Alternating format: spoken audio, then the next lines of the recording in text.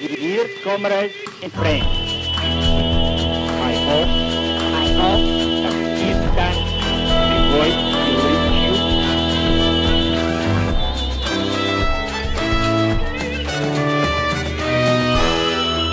you. You're listening to Red Flag Radio. We're recording the show on an Indigenous land that was stolen and never ceded, that always was and always will be Aboriginal land. And the voice you hear in the introduction to our show saying, I hope that you can hear us, Kimmy, is the voice of Leon Trotsky. And we're feeling the same way tonight as we stretch the bounds of internet technology and communication with millions of other people all around the world suddenly doing everything that we normally do in other ways online. So bear with us for the sound quality, bear with us for the connections that we're trying to make. But the main connection we try to make on this show, Red Flag Radio, is a connection with revolutionary socialist politics, with the history of our movement, with the theory that goes along with that history, and with people who've been participants in the struggles that have come before and the struggles that, my God, are we facing right now in this time of the pandemic of COVID-19. My name is Ros Ward. I'm the host of the show. My comrade Liam Ward, in a different place to me, is the producer of the show. Hi, Liam. Hi. And we're asking for your support on Patreon. And all around the left, all around the world, things are being stretched, really. Our capacity to organise, our capacity to fundraise is stretched more than ever. So one way to fundraise, not just for this podcast really, but for revolutionary socialist activism in Australia right now, is through patreon.com/Red Flag Radio podcast. And we've got more and more people coming on board. I know finances might be tight for a lot of people, but if you do have anything you can spare to put into Patreon, Red Flag Radio podcast, we really appreciate it. And we'll also, if you give us $10 a month, give you a free subscription, a digital subscription to Red Flag newspaper. And I would highly recommend following the reporting of the current situation and the analysis of that situation in Red Flag newspaper, which is online. And people can find that as well in the links to the show, in the show notes. So this episode, we're focusing on one of the biggest issues that's been coming up in the last few days, which is the question of what's happening with schools and what's happening with childcare centres in Australia in particular, where we're recording this. And I'm joined by three special guests, Kathy, Maya and Anita. We're recording this podcast on the evening of Tuesday, the 24th of March, so things may have changed by the time you listen to this. So bear that in mind. Things are changing very rapidly, as you all know. We really appreciate you being with us at Red Flag Radio, whatever you're doing as you're listening to the show. So let me introduce Kathy first of all. Kathy, you're the parent of a primary school student, year 6 student, and you've been one of the people organising and campaigning around schools being shut down. Do you want to just talk through some of the things that have been happening in the last few days and why you think it's just so important that this campaign is happening to try to shut down schools as quickly as possible? Yeah, sure. Hi, Ros. Hi, Liam. Hi, Anita. Mm-hmm. I'm really happy that we can still keep this podcast going. I mean, amongst everything that's happening, it's really important that, you know, we're still able to maintain some sort of level of organisation, and socialist politics and organising is going to become, as you said, like really, really important. So, yeah, thanks for inviting us on. So I'm just going to give you like a quick snapshot, because obviously things are shifting and changing like day by day, hour by hour, minute by minute. But effectively, the government's policy around the closure of schools or maintaining the opening of schools has, from the offset, been, Orwellian. And it can be described, I guess, in a 3-word kind of slogan: business as usual, with the emphasis on business. So initially, the Morrison government and the state premiers formed a united front and very strongly came out against school closures. which then we saw led to a widespread and ever-deepening rebellion, effectively, with parents actively going against the government's approach and pulling their children from schools en masse. And due to this grassroots pressure, we're now starting to see a whole bunch of divisions start to form between the federal and state and territory governments. And as of Sunday the 22nd, both Victoria and ACT have announced that schools there will be shut, and that actually came into place as of today. But they were really careful not to appear like they were forced to do anything, and so they framed it as, like just bringing the school holidays forward. And I think that's because they're really trying to maintain a veneer of control over the situation. But the reality on the ground is that parents and teachers have made the policy effectively a dead letter. So we've seen and heard reports from state governments themselves that attendance everywhere has basically halved as parents have just kept their children at home. Independent and private schools last week shut up shop, and as of the 21st, when I checked out the government's education department website, over 25 schools had just unilaterally made their own decision to close and ignored what the government was telling them to do. So on Sunday night, Scott Morrison, or Slow-Mo as we're calling him now, in his presser, he really tried to rein things in, but managed not only to piss off millions more parents by being patronising and berating them for being irresponsible, but also in the same breath managed to succeed in creating mass confusion. So he's done an excellent job in undermining what little authority he had left. And this is very the memory of the lack of response from the government to the bushfires, I think, is still very fresh in people's minds. So I think that's significant. And as it stands, all the other states and territories, apart from ACT and Victoria, will now give parents the choice to keep their children at home. But officially, the word that they're all sort of, chanting is that schools are still open. But really, it's hardly a choice if you're a casual and you have to decide between keeping your job or protecting your family. But in Victoria and ACT, it's still really unclear whether or not teachers and educators will continue to be paid. So we need clarity around all of that sort of stuff. But the arguments that Slow-Mo has been using has also have to shift and change as it becomes, increasingly clear that he's lost control of the situation and the horse is bolted. So literally nobody believes that it's safe for kids to be at school. And, everybody is really concerned for the safety of teachers and staff, and they just recognise it's impossible for teachers and students to implement social distancing in schools. So now he's arguing that kids will somehow weirdly congregate at trampoline venues and they'll be marauding through the streets, spreading the disease everywhere. But he's also now making the argument that parents are really irresponsible and they aren't taking into consideration their children's education, which apparently he is. But I want to say behind all of this, the real reason he's wanting schools to stay open is actually pretty straightforward. And it's in what he says in his 3-word slogan itself. He wants business to go on as usual. So actually, school staying open isn't about the kids directly. It's actually about the parents of the kids, and not just those that are in essential services, but all of them. So specifically working class parents.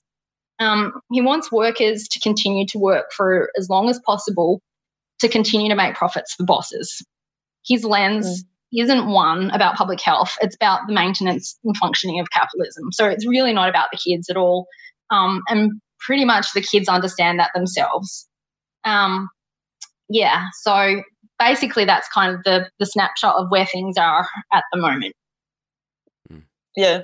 I mean, it's been incredible, really, and people have sort of commented on not just ScoMo, but on other world leaders, the lack of clarity, the confusion. What are we supposed to do? What are we not supposed to do? Who's making decisions? As if why can't they just say what we're supposed to do? But I think that's missing the point in some ways, because the point is to not be clear. Because if you were clear, you would have to admit what you're just saying, Kathy. Like, you'd have to say, no, we're keeping the schools open because we need those kids' parents to be going and doing their jobs and keeping the economy going, because we're worried shitless that if people stop going to work, everything is just going to tank, and we have no idea how to pull capitalism out of that kind of level of wreckage. So really, we don't give a fuck about the children or the teachers or their bloody grandparents or whoever else, because people are going to die, and, you know, you might find all of this confusing, but we're not actually going to tell you the truth, because that would be too obvious. It would be really pulling back the curtain on that whole horrific barbarity of capitalism. So you said there that students know. Well, let's ask a student, Maya, who's there with you, Kathy, about what you're thinking in all of this. Like, were your friends already talking about whether you should be at school or not? Do people know, or how do people feel about being forced to go to school at the moment if their parents aren't letting them stay home? Well, me and my friends all have different parents. As my mom on Sunday told me I was going to stay at home. She wanted me to do social distancing from school. But my friends' parents, one of my friends that live on the same street as me, she stayed home on one day, but because of her parents not being together anymore, she continued to go to school.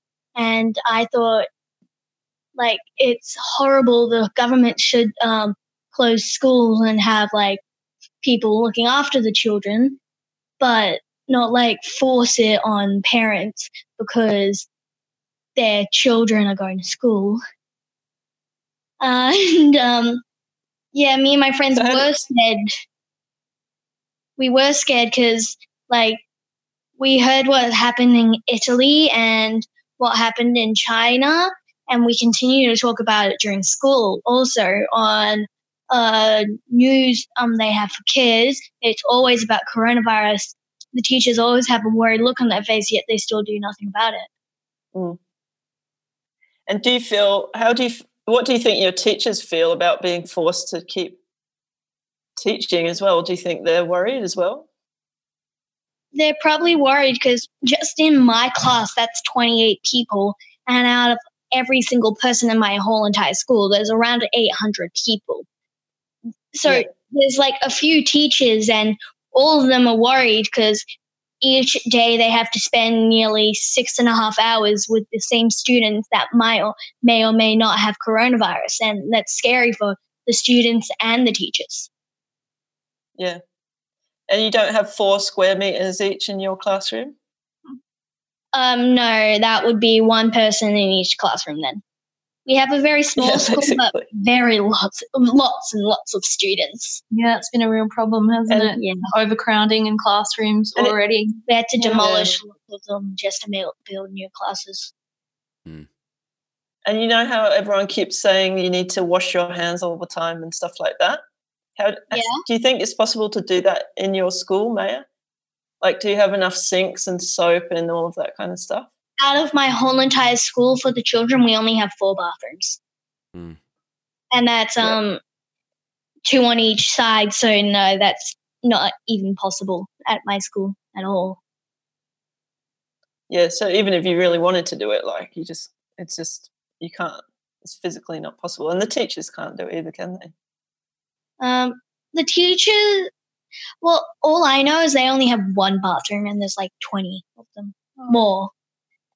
But another thing is with washing your hands every single time you like go outside and come back in at school, that would be hard even because of my class. Year 6 is divided into 2 groups. One group stays on one side and the other group goes to the other side. Every week we have to go to the side where the office is and sit right in front of the principal's office and eat our lunch. So it would be hard for us to go outside, wash our hands, get our lunch boxes, come all the way outside again, eat, come back, wash our hands during that, and then go all the way back to our classrooms. Yeah. And how do you feel about being at home?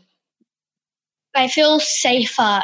Even just going outside a little bit is kind of terrifying. Even like the new rules of you have to, once you go outside, you have to wash your hands, you have to clean, you have to disinfect everything. And even with buying food, you have to disinfect them for 4 days and leave them in isolation. So it's scary. Yeah. I think everyone feels the same as you, Maya. Our comrades across the world. Anita, if we come to you, so you're the parent of a 6-month-old, beautiful That's baby. Right. Yeah. And he goes to childcare. So obviously there are very similar concerns about childcare and the safety of the workers in childcare and the children in childcare, and then the sort of effect that has on parents. Well, initially, my concerns sort of a few weeks ago were sort of started with concerns around his grandparents that because of age and health are in the high risk category. So I pulled him out of childcare for a week a few weeks back.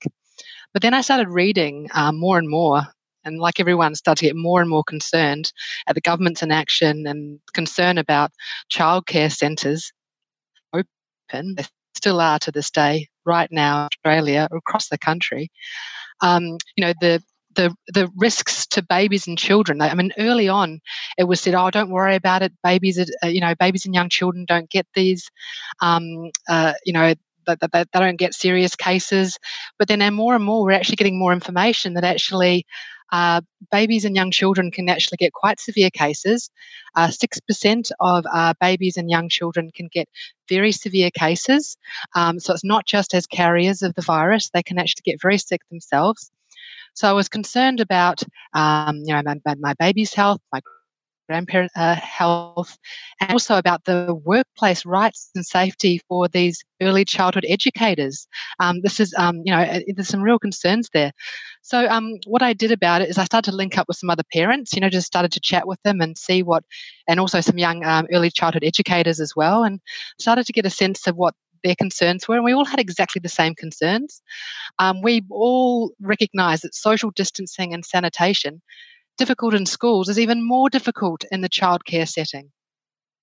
And so many parents are seeing this now and getting way ahead of where the government's at around this, and pulling their children out, despite the difficulties that opens in their lives, of working from home, of juggling things, and the juggle's already enough, and then you're working and looking after a child.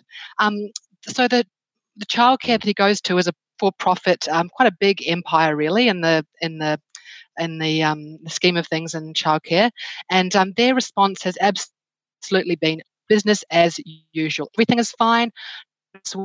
We're taking precautions, and also that parents must pay regardless. So that is pretty off. And the government has also said, a few days ago, Morrison came out saying that they would not provide the subsidy for parents that pulled their kids out of childcare. So that means that, for example, we were looking at costs of $135 a day. To not get childcare, basically, that's what we're talking about. Just to do the right thing here, the socially just thing to do around workers' rights and around the health and well-being of people in the community. So that there has been some little bit more information over the last hour that might have shifted a little bit about the subsidy. They've softened a little bit maybe, but we're waiting a bit more information there, and we know that it's going to be very limited, and we are very concerned about workers' rights, in particular the early childhood educators, and their future is quite uncertain at this stage. What's going to happen?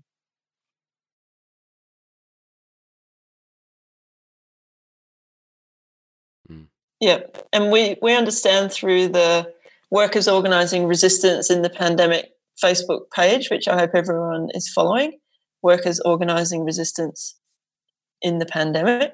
You should be able to find the page and link to the group, but some of the discussions in there about child early childhood educators being told, if we end up having to shut the centre, basically you will get paid any leave that you have in lieu, and then that's it. You'll be unpaid. You can't even take sick. You can't even be paid your sick leave in these private profit making. And as you say, Anita, some of them are big businesses which would be receiving the government subsidy for business and so on. And it really does expose the real profit making, money grabbing, sort of horrible nature of childcare in Australia, and we'll come back to that. But I think some of the arguments around schools and why it's been so important to the government to keep schools open, Kathy, if we can just say something about, as socialists, our understanding of schools and the role of schools in society. I think this really, again, just sort of highlights a bunch of the stuff that we would say about that. Yeah. Talk about that for a second. I guess schools are the biggest and most wide-reaching public institution that we have in society, and they perform several quite distinct functions. They're where many working-class students are introduced to institutionalised punishment for the first time. Kids are taught how to wave a flag, fed like a very particular version of Australian history and how the world works. Education under capitalism for working class kids performs both an ideological role and a disciplinary one. So schools are both a propaganda machine and a drill sergeant. Public education helps to strengthen class inequalities by training up the next generation of workers to be exploited and training them to effectively to respect authority and submit to rules and punishment. And they want them to grow up to become adults who do that. So they're literally, trained to respond to a bell, line up outside a classroom, don't talk, wear the right uniform, complete all their assignments and follow the teacher's orders and so on. So the end point for working class kids is to become a compliant and disciplined worker. And so all these things that they're taught are really important for the ruling class in order for them to extract maximum profits from a new generation of workers. But more subtly, the education system teaches kids not to think in a critical way. So history lessons just brush over events that might make young minds question the status quo. Or things, for example, like, the genocide of Aboriginal people. It's not what kids are taught. Another function it performs is that employers require a labour force with skills necessary to do the work that creates their profits. And so I really think that this crisis has brought to the fore a whole series of arguments put by the government that not only go against common sense, but, are being put by the experts themselves. So, like, as you said, Roz, they've put forward an approach that is intended to obscure the reality behind all of this. So we've seen a situation where there's 2,500 doctors who penned an open letter to the Federal Health Minister, Greg Hunt, recommending school closures. They just completely ignored that. Report after report is now coming out saying that kids can be impacted. Teachers are fighting, parents are fighting, and they're ignoring all of this. So really, unless you kind of understand the role of education for working class kids and working class, like their parents as workers in the functioning of capitalism, it can just seem like none of this makes any sense at all, and that what they're doing is illogical. But actually, it makes perfect sense if your driving motivation isn't the safety of children, but is the continuation of the profit motive. So literally business as usual. Yeah. So that's basically education under capitalism for working class kids. That was a great summary. I think there's a dual function in schools of that whole sort of social reproduction element, which is sort of reproducing the form of society and the way people should behave and all of that kind of disciplinary stuff. But then it also plays a very important role in actual economic production. So the fact that workers can work and their kids can be taught how to become workers is about that whole profit motive of capitalism again. So it definitely reveals that. And actually, if teachers got to organise schools themselves and were not dictated to by, the head of the Department of Education or the Prime Minister, they would have shut down schools. There's no doubt in my mind that if schools were run on a democratic basis, teachers would have shut them down a very long time ago on the basis of the evidence, because people can read the evidence, they can see what's happened in other countries, and they would have shut down schools. And they care about, teachers care deeply about, and childcare workers obviously care deeply about the children that they work with every day. And Anita, when we were talking about childcare before, like Australia has some of the most expensive childcare in the world, very limited government subsidies. Most people have to use private childcare providers. And as you say, you're allowed a certain number of absences. It's like the discipline of school begins with your 3-month-old baby in childcare being marked in or out every day. If you're absent too many times, you lose your subsidy. So you just pay. You have to pay every single day. There's one report that I read about the cost of some childcare is more expensive than sort of independent school fees. This is how expensive it is. So this crisis again reveals all of that, the fragility or the fuckness, if you want to put it a different way, of the structure of childcare in Australia. So what kind of issues do you think are important there? Oh, there's so many, and they've been well covered in the media over the last few years. But one of the big ones is what you said before, is about exorbitant fees. These private providers charge well in excess of the subsidies that people get, and the fees have actually skyrocketed over since the Liberals got in power in 2013. We've actually seen a 34% increase over that time. So that's a big one, I think, for a lot of people. There's also an immense shortage of places. Like, you hear these stories some of these things I wasn't aware of until I had a baby. Like, people don't talk about as much, but it's like you put your baby on a waiting list when they're like born, and then you don't get a call until they're at primary school that they've got a place when you no longer need a childcare place anymore. That's how hard it is to get into some of these centres, and then how immense the shortage of places are. And then there's also the subsidy system itself. I think it's incredibly confusing and unjust.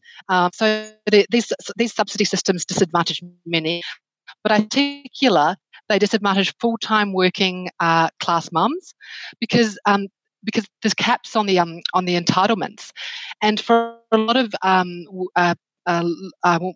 mums that are on low incomes, as a group, like it's just not worth it to actually work. They pay more in childcare costs than what they would get working. So that some of those things are kind of the have been bubbling along as issues in Australia for some time. But I think more generally that Morrison wants childcare. I mean, Kathy said it, like, wants childcare to stay open because workers can keep going to work and getting exploited to make profits for the economy. That's absolutely why childcare services are be kept open, not out of care for the children, not out of care for anyone like the staff, or let alone the workers working from home as well. That the parent. Actually, they want them to stay open because workers that have kids in childcare are making profits for the boss. It's that simple.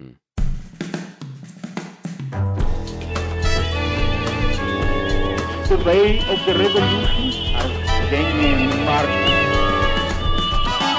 So people hearing this probably, like us, are pretty enraged by the whole situation for children, whether they're in schools or in childcare.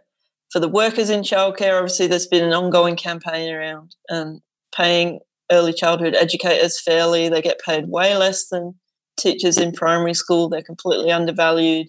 And the Big Steps campaign has been part of that union response. But obviously there's heaps more that needs to be done in that area. So workers organising resistance, Kathy, have been trying to campaign. We set up the boycott to start on Monday this week.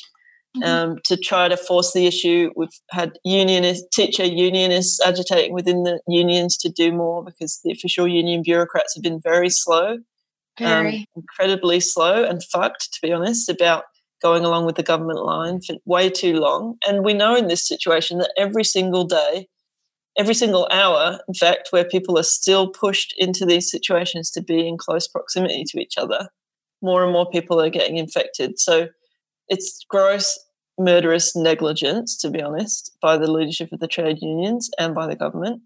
So we're taking matters into our own hands as much as we can. As socialists, that's what we encourage everyone to do at all times, to resist and to organise to do that.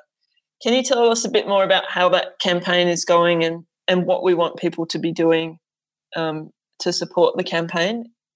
Yeah, absolutely. I just wanted to make a point first, though, that sort of went back to the question you asked me earlier about like the role of schools, because I kind of made it sound like it's this overwhelming kind of disciplinary body and institution that like smashes children, but it can also be a place where students and teachers can come together to think of themselves as social activists and campaign for social justice. And we've seen that throughout this. I think that's the other big lesson that's coming out of it. We've seen young people globally take the lead. So here in Australia last year, hundreds and thousands of school-age kids organised to participate in the school strike for climate. Slomo hated that. He told them, what we want is more learning, less activism. So, of course, what he means is he wants, future good little workers and not budding unionists.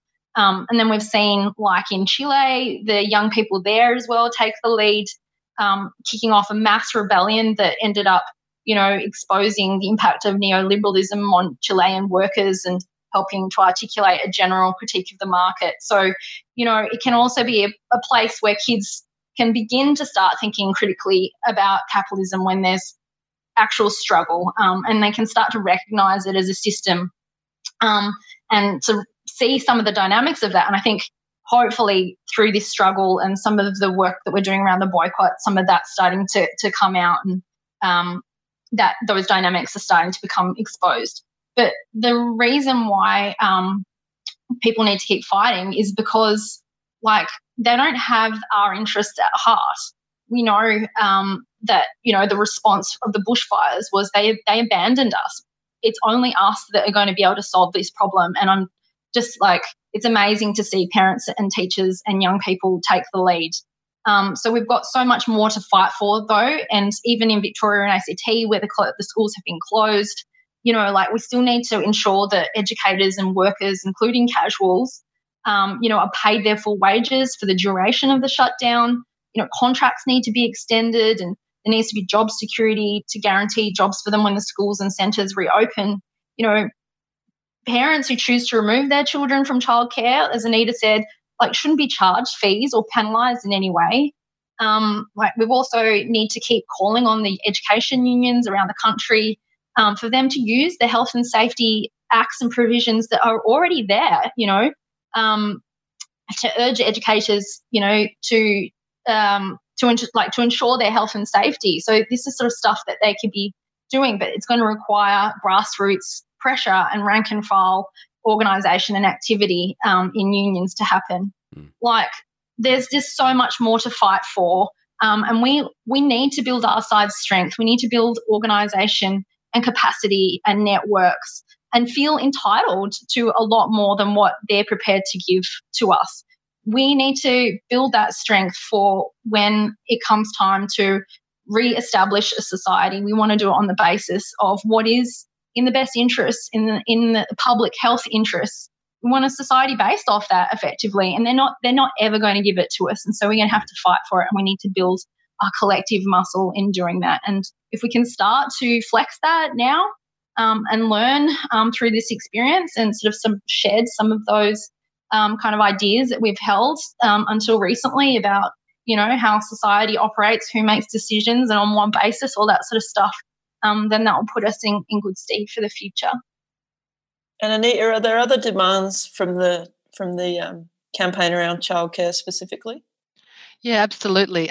Well, our demand is, of course, close the childcare, and with that we include full pay to all staff, including casuals. That's really, really important.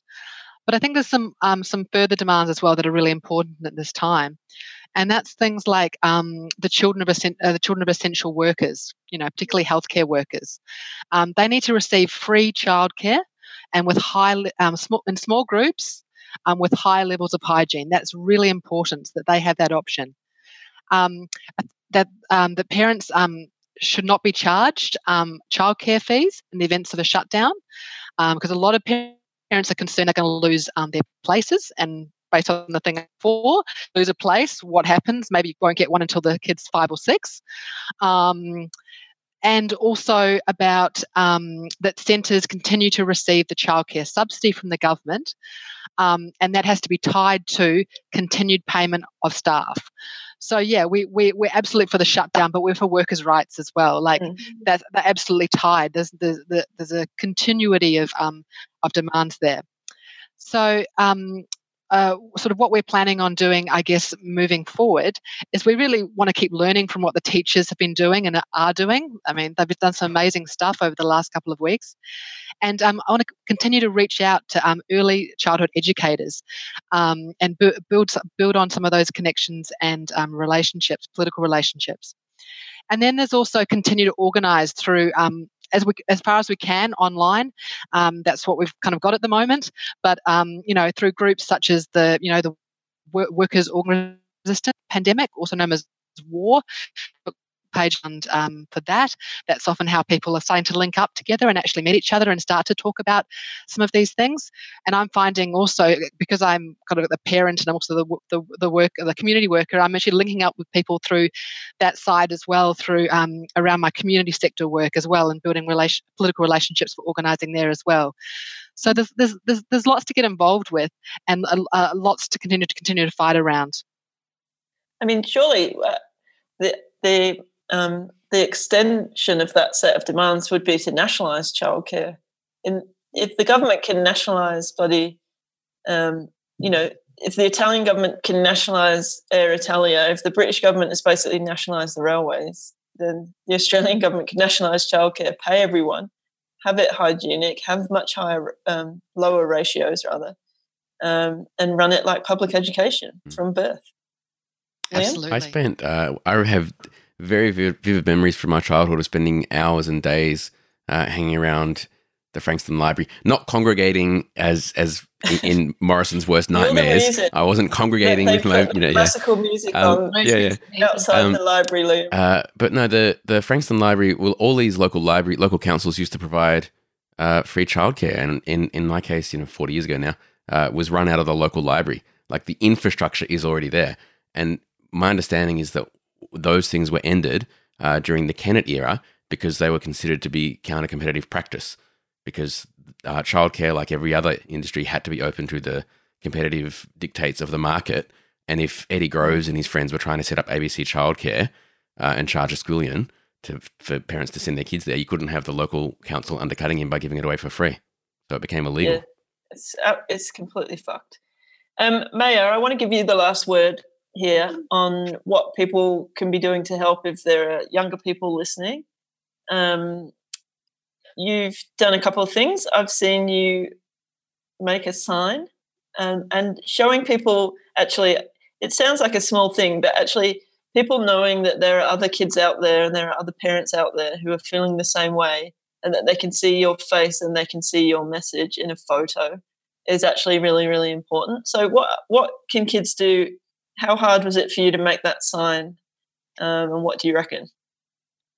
It wasn't really that hard. I just basically wrote down what Mum said, but what? You told me to say put slow-mo and stuff, so I did.